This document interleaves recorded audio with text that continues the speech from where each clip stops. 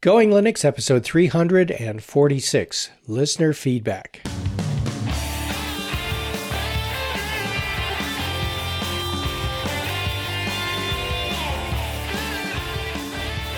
Welcome to the Going Linux podcast. I'm your host, Larry Bushy. And I'm your co-host, Bill. Whether you're new to Linux, upgrading from Windows to Linux, or just thinking about moving to Linux, this podcast will provide you with valuable information and advice that will help you in Going Linux. We hope that you'll find this and all of our episodes helpful in learning about Linux and open source applications and using them to get things done. If you want, you can send us feedback at our email at goinglinux@gmail.com or leave a voicemail at 1-904-468-7889. In today's episode, listener feedback. Hi, Bill. Hello, Larry. How are you today? All right, here we are on our new recording day. Yes. Yeah, so how are things going for you? Things are good. on this wonderful Friday. Well, I'm off on this wonderful Friday. That's a good thing. Mm-hmm. It was a rough week at work, but it's pretty much over. Everything's cool. But I have to ask the minions for help. Oh, okay. What do you need? Okay, so I have an Alienware 17 R4. So, it is the most troublesome computer to get Linux on and then to get it running. I have went through distro after distro after distro. Let me just top them off. Arch, OpenSUSE, Debian, plain Ubuntu, Ubuntu Mate, Ubuntu Studio, Fedora, Integros, I think that's how you say it.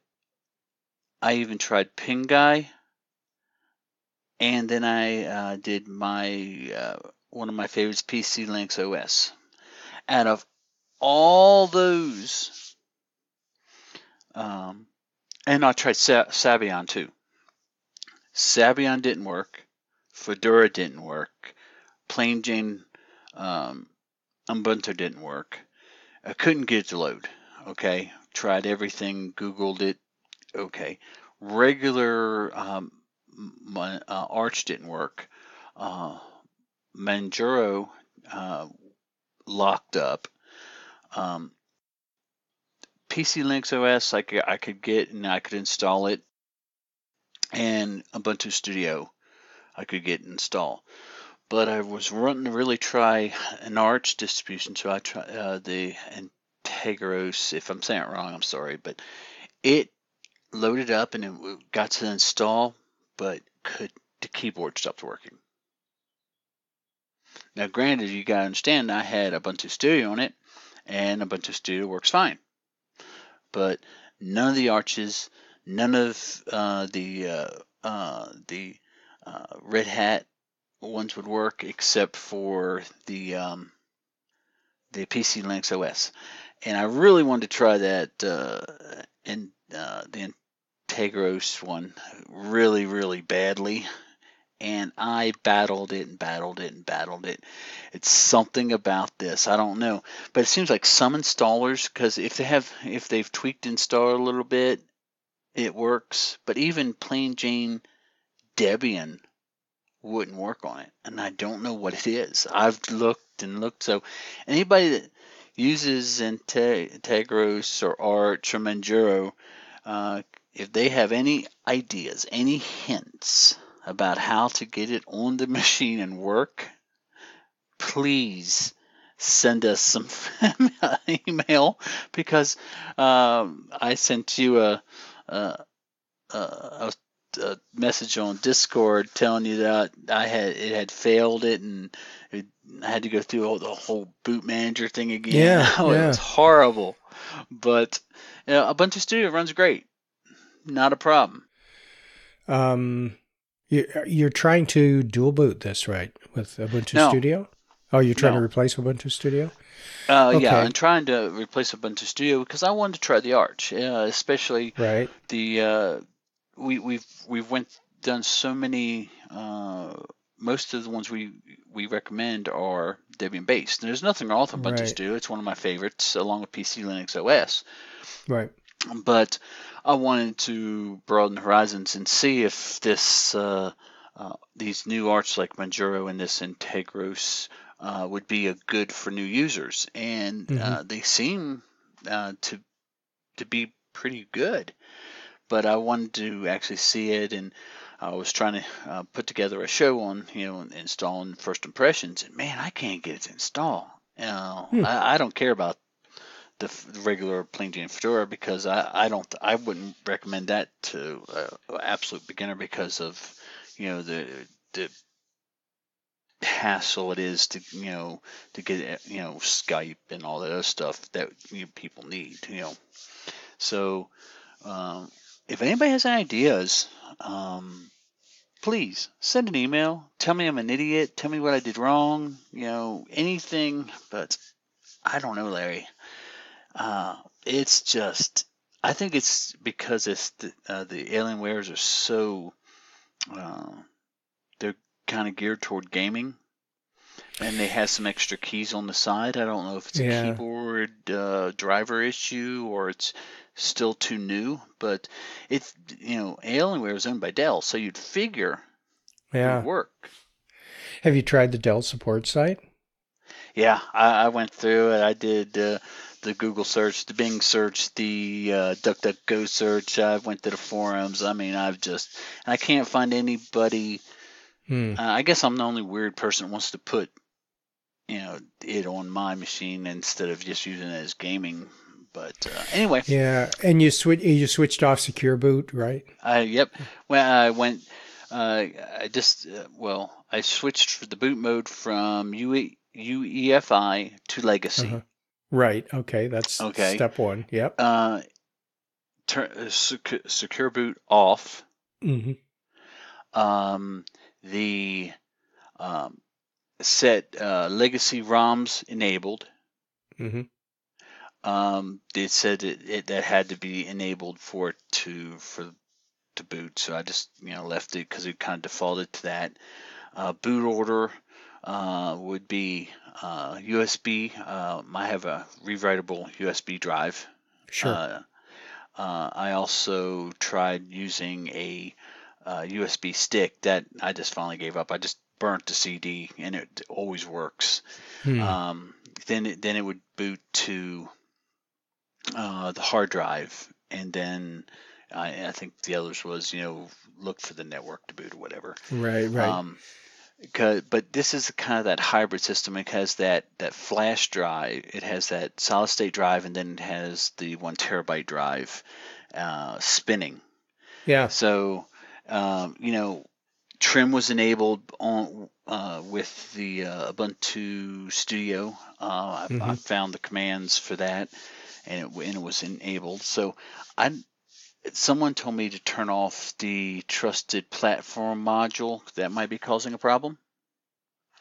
So I disabled that. Another one they said you can turn off is the trace route Hmm. that's built into the chip. I guess that's for when you're in large organizations. So I turned that off, and the kind of interesting thing about that is to get to any of these to really boot, you had to turn off. You had to in the boot menu ACPI I think that's for Yeah. I think ACPI. I that's might it. be Yep. getting it, and then it would boot. But if you left it on, no, it would just stop. Hmm. And that was a suggestion too. So I don't know. You have any ideas? I don't. I first of all, I'm not familiar with the Alienware computers, although they're made by Dell. They are different, different hardware, different form Yeah. factor. Um, and you've gone through all the things that I would think of. Well, let's see what our Minion network has to say. Maybe somebody's actually done this. The only thing that I was thinking is that some of the distributions have not gotten the install. I guess they used to call it a shim. I don't know whether they still do or not, to make it installable and bootable on UEFI computers that used UEFI rather than BIOS.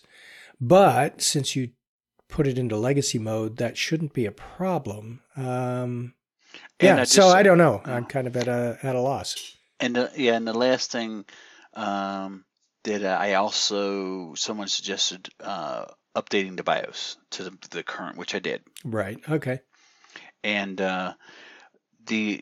so right now I'm running a dual boot Windows 10 and Ubuntu Studio, but just to bring, I know they're having the problems with this getting installed, so why would you bother? Well, apparently the Microsoft has released a new Windows 10 with a complete new features and everything, and my current Windows system, this is only barely a year old, and so just to kind of give everybody a chuckle, is that it says the new upgrade to the Windows 10, it's still, they leave the name, but it's a total rewrite according to their website. It says your hardware is not supported on this version of Windows, and the computer's listening. Year old. Yeah. So, great. So there's always problems, and that's a major problem. I've read on their forums too, is that because I was like, I wonder what's wrong with my machine, and they say, oh, you don't want to install those for about 6 months because you'll have problems. They've been having problems with this install. So I'm sitting there going, okay, so if you kind of look at it, Microsoft, a massive corporation that has people just paying these developers, and they still can't get it right. So I really can't blame Linux. I'm having to install trying to get installed. I mean, they're having problems with their system, and they have all these people being paid all this money to do it, and they can't do it.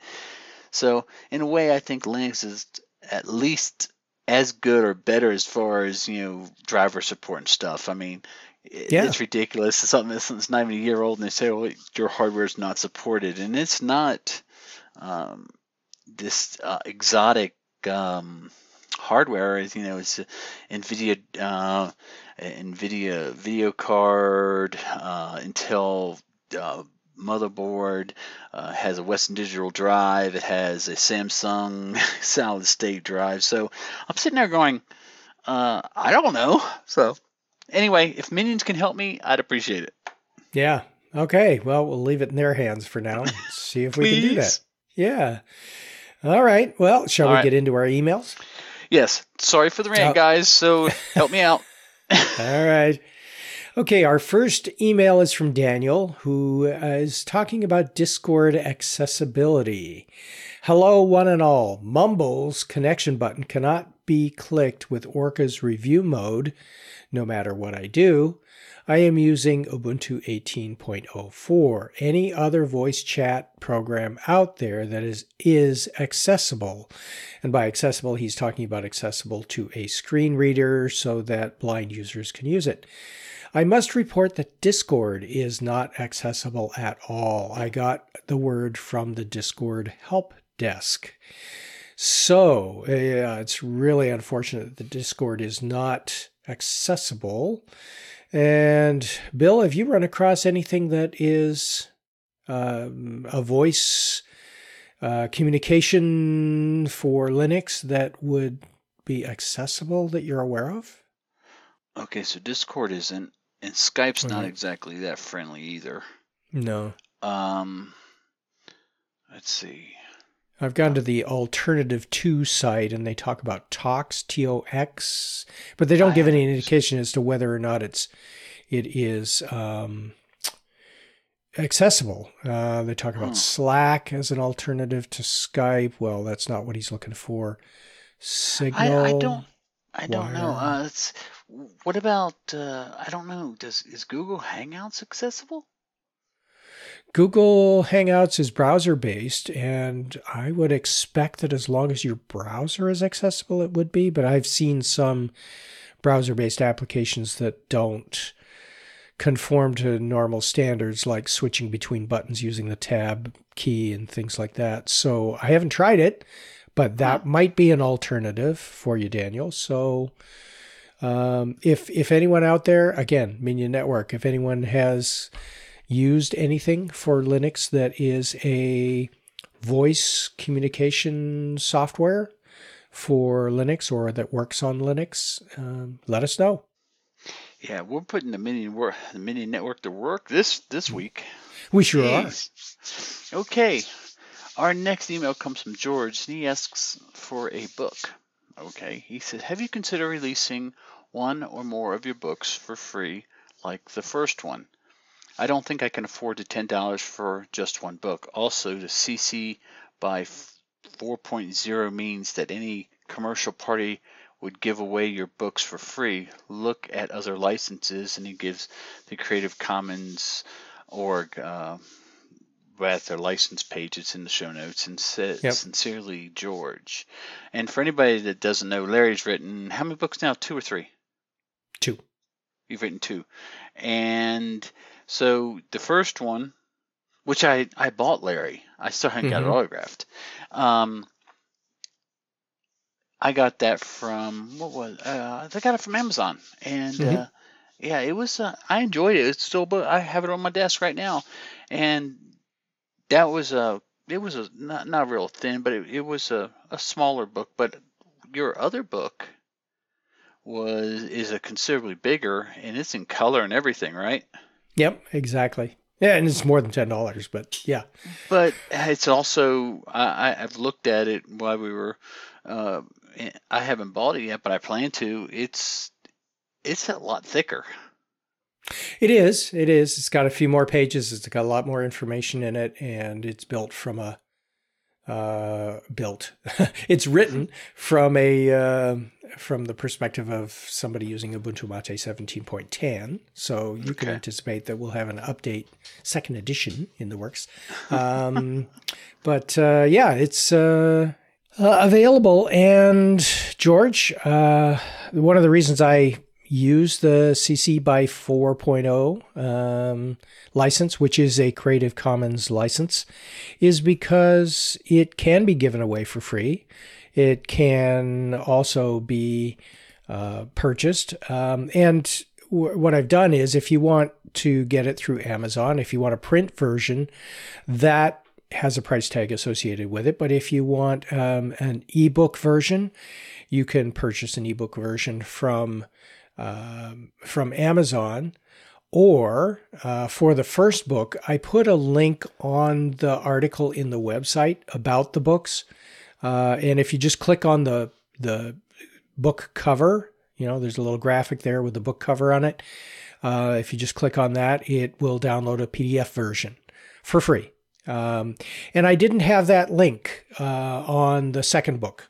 So, George, I sent you a link to download a copy of the second book, a PDF version of the second book for free.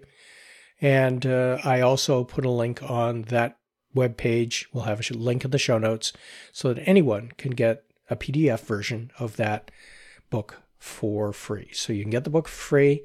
If you want, you want to use it on your Kindle or other e-reader, you'll need to go and purchase it. Or if you want a paperback copy, you'll need to purchase that as well. But I figured, hey, I can give away a PDF version for free. And George, you've got it. So I want to touch on that for just a minute. I would Yeah. say your books are more.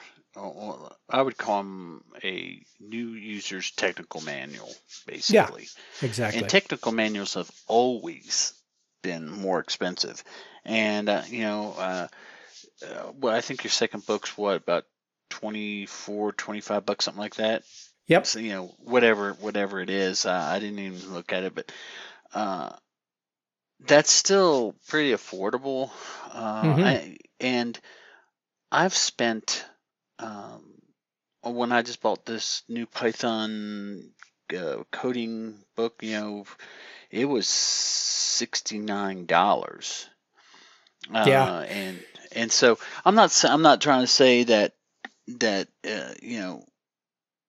it's cheap, because $25 is $25, but technical manuals and books in general, because I buy 10, 12 books a year for something, and books are more expensive. So I don't know, Larry. I would say I know you're not doing it for the money, because we talked about it off. Yeah. You just kind of did it for the joy of it, and because you're not Absolutely, yeah. what do they call it? The royalties. We were laughing about. You might buy a cup of coffee in a year from Starbucks, type of Yep, thing. exactly. Yes.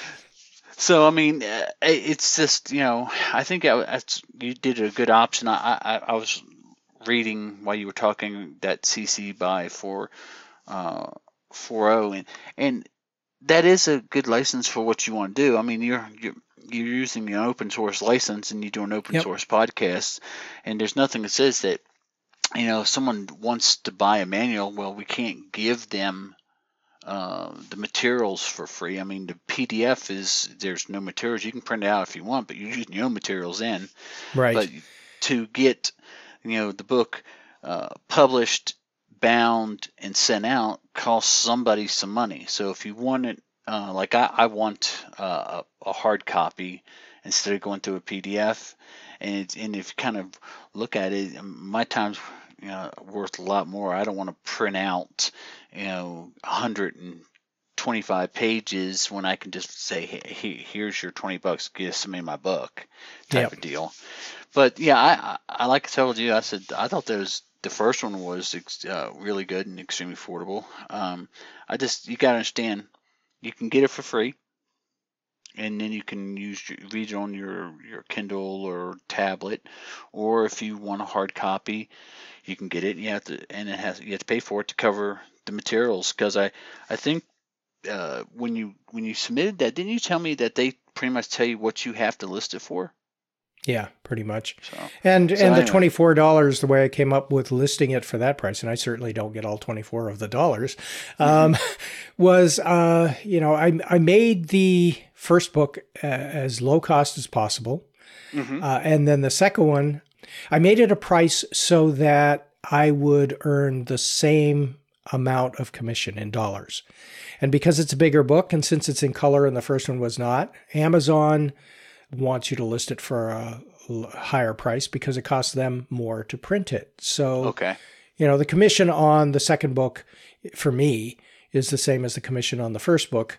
And it's got to be a higher price because it's a bigger book and better quality. So there you go. That's the book. Yeah, well, like I said, I think that doing it the way you're doing it, it gives anybody that can afford it and they want a hard copy to get it, and people that say, hey, I can't afford $20, but I really would be useful for me, they can go download it and look at it and use it. So you're not excluding anybody. Everybody pretty much has access to it. You just have to cover the cost of printing if you want the hardback.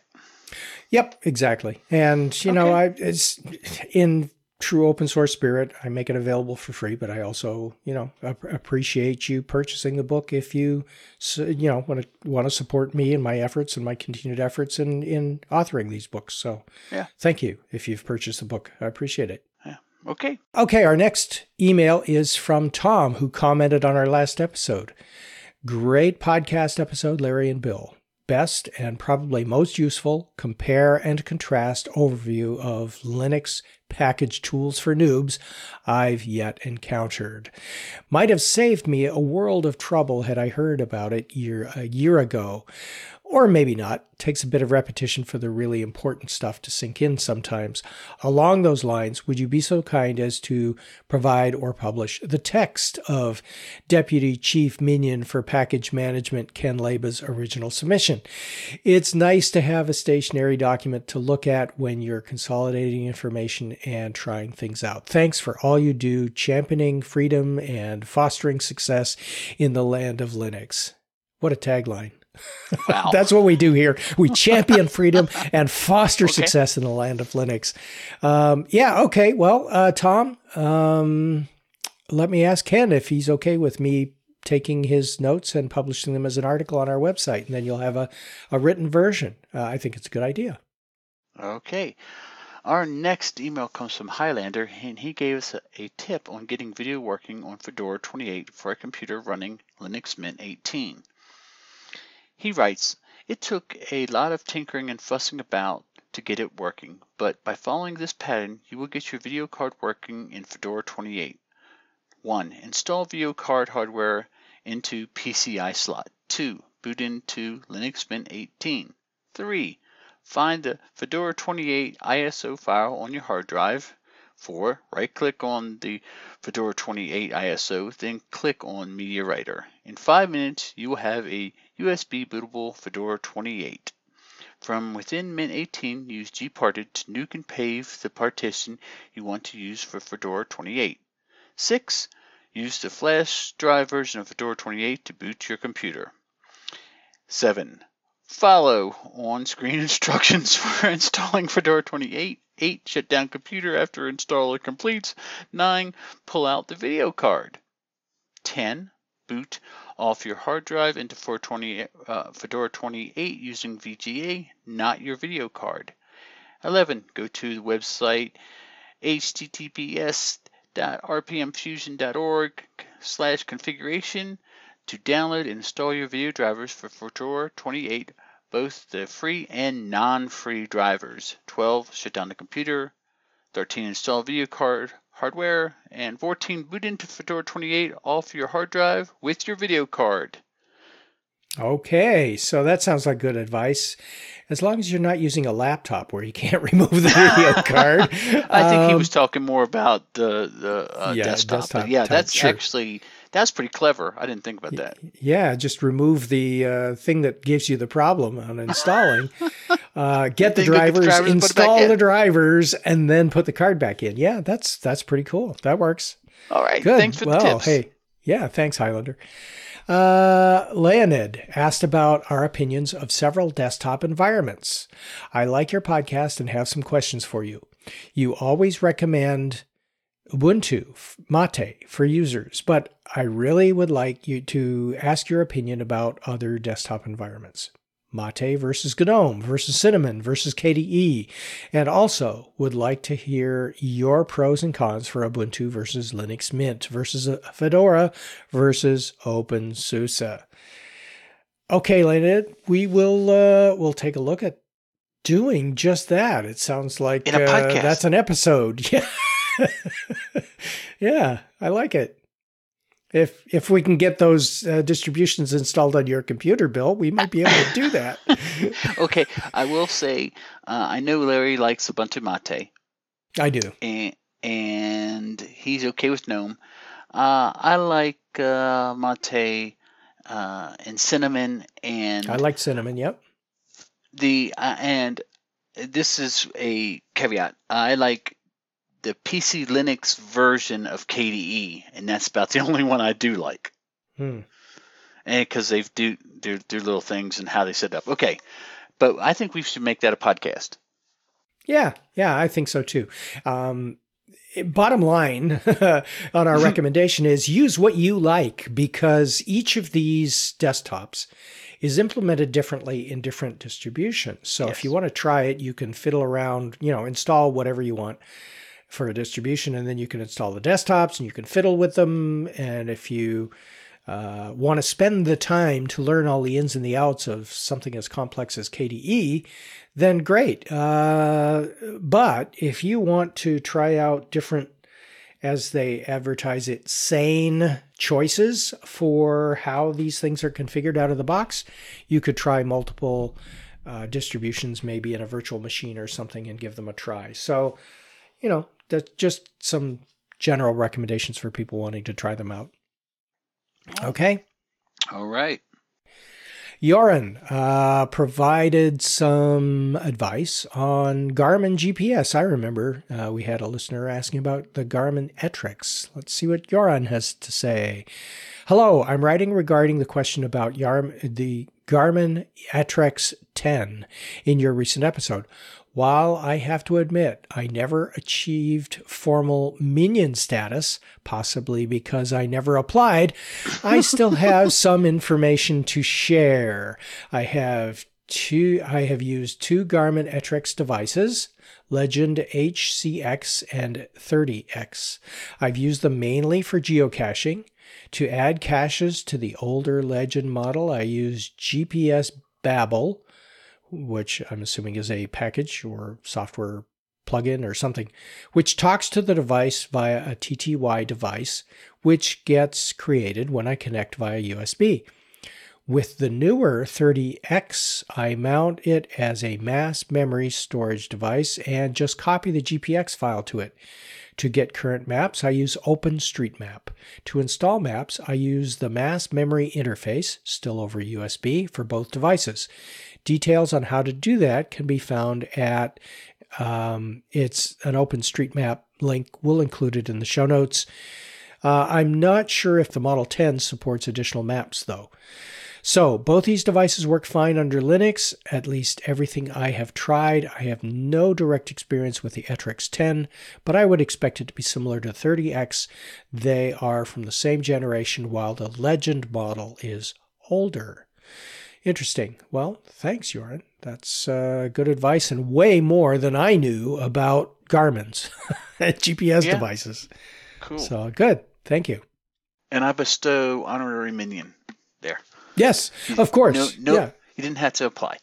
No application You wrote in, necessary. so you're automatically minion.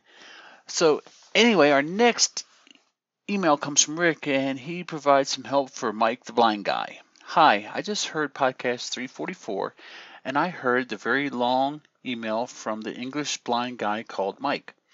I am a going Linux user, so I know how to dual boot single Linux OS, and I don't understand why Mike needed to buy a special non-Windows laptop. I'd go for a second-hand laptop and run the Linux Mint or Mate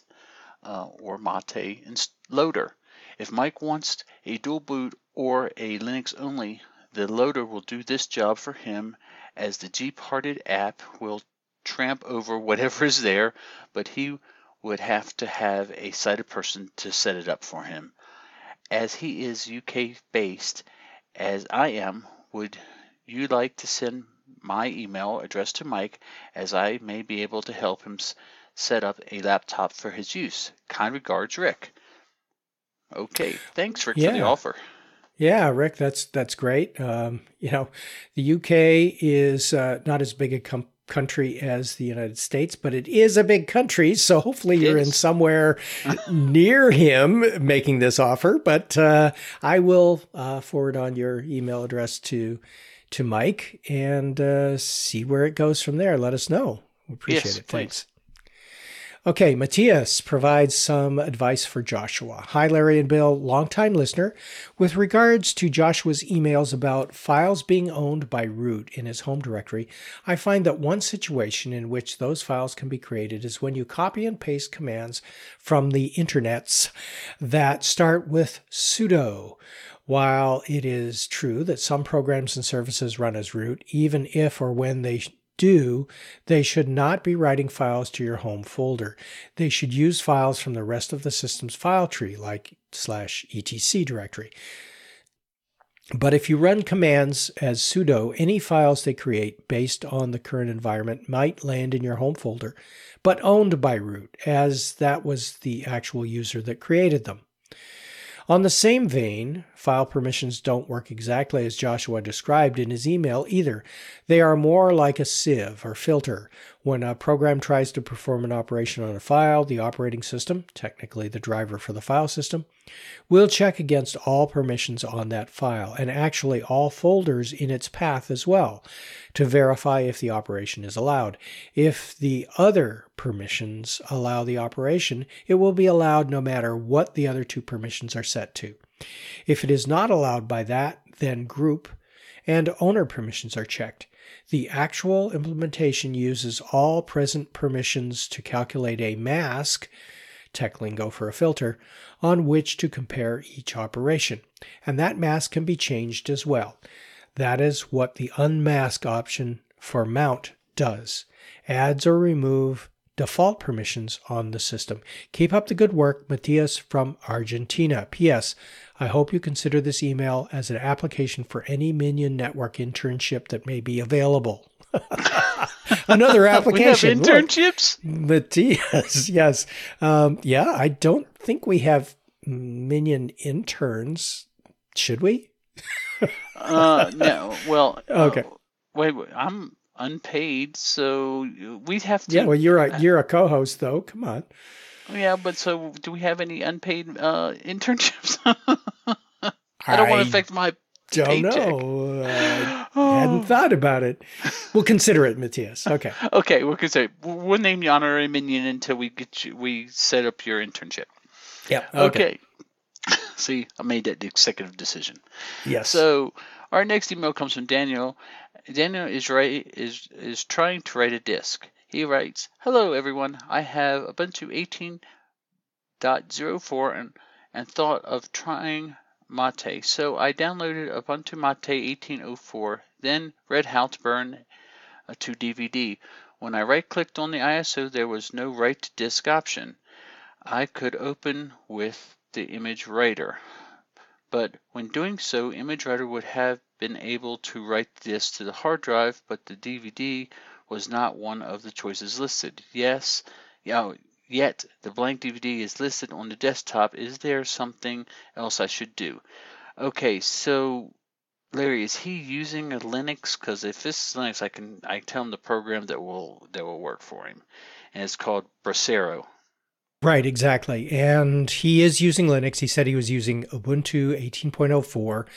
And here's the problem that he's running into. The instructions on the Ubuntu website are for 16.04 before they changed to GNOME 3. And there was a right click on an ISO image and it would give you a menu option to write to disk right from that menu. Mm-hmm. With 18.04, they went to GNOME 3, and that option is not in the right click menu, the context menu.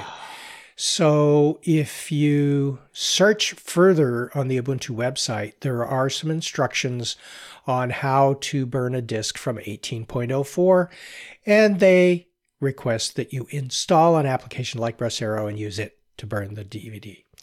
So there you go. Just what you were suggesting, Bill. And it's just a matter of finding it on their website. We'll have a link in the show notes. I sent the link to Daniel, so he's all ready to go. Yeah, you can find it in repositories. It works really great. I use it all the time. As you, if you listen to the start of this podcast, you'll realize. So let us know if that you get it installed and how that Bracero worked for you.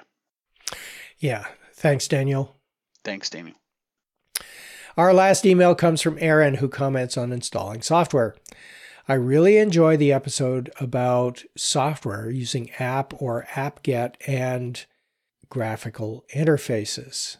I've been using Linux for quite a few years. To tell you that I am an expert is wrong.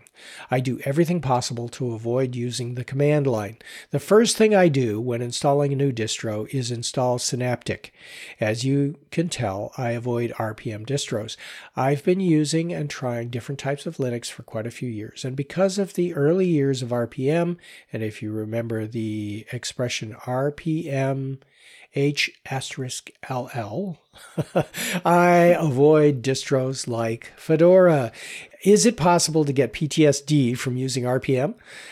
Question, are some distros harder to put on a thumb drive than others? Struggling with Lin Hess, Linhes, a great Myth TV distro based on Arch.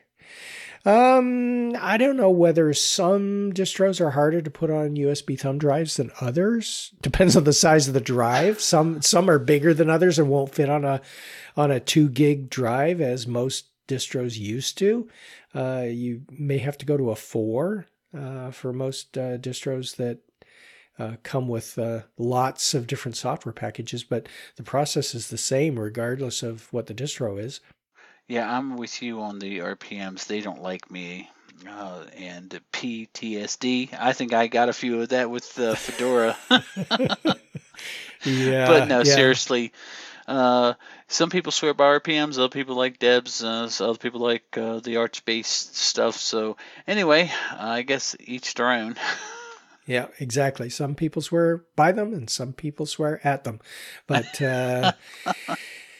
yeah, to each their own, as you said, Bill. And yeah, good luck with the installation. I don't think there are any tricks to installing one distribution versus another. If you can download an ISO image, you should be able to use a program to install the distribution onto a thumb drive of adequate size. And you can use, if you're on a Debian-based distribution, you can use the Disks application that comes with most Debian distributions.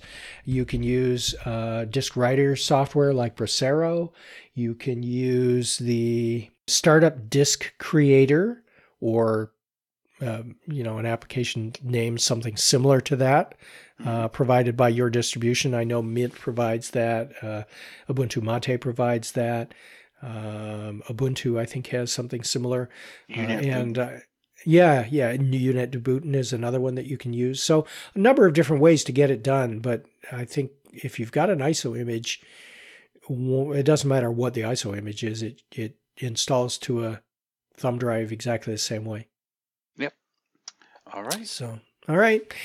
And I think now that is the end of our episodes, or at least the end of our emails. So yes. That, I guess, means it's the end of the episode.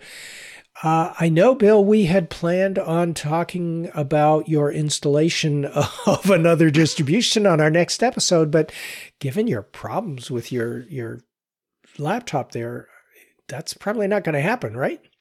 It might. We don't know. I'll let you know if I've got anything figured out. I'm still researching it. It's more like a challenge now, so I'm trying to decide, is it more stubborn than I am? And I think the consensus was I'm more stubborn. So I'm going to work on it today on my day off, because that's what I do.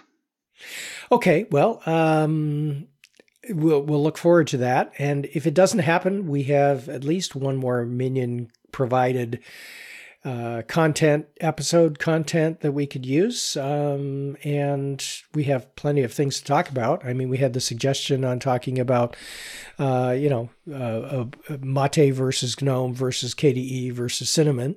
We can do that. Lots of different ideas. So we'll take it one step at a time and keep it a surprise, as always, for our next episode. How's that? That sounds like a plan. Okay. So until then, you can go to our website at goinglinux.com for articles and show notes, as well as links to download and subscribe.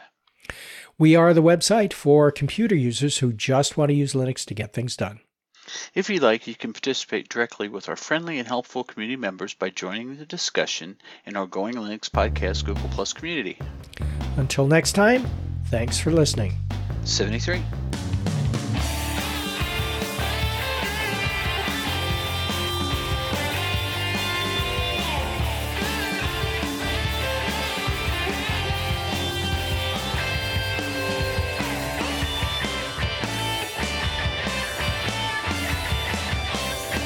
Theme music provided by Mark Blasco at podcastthemes.com.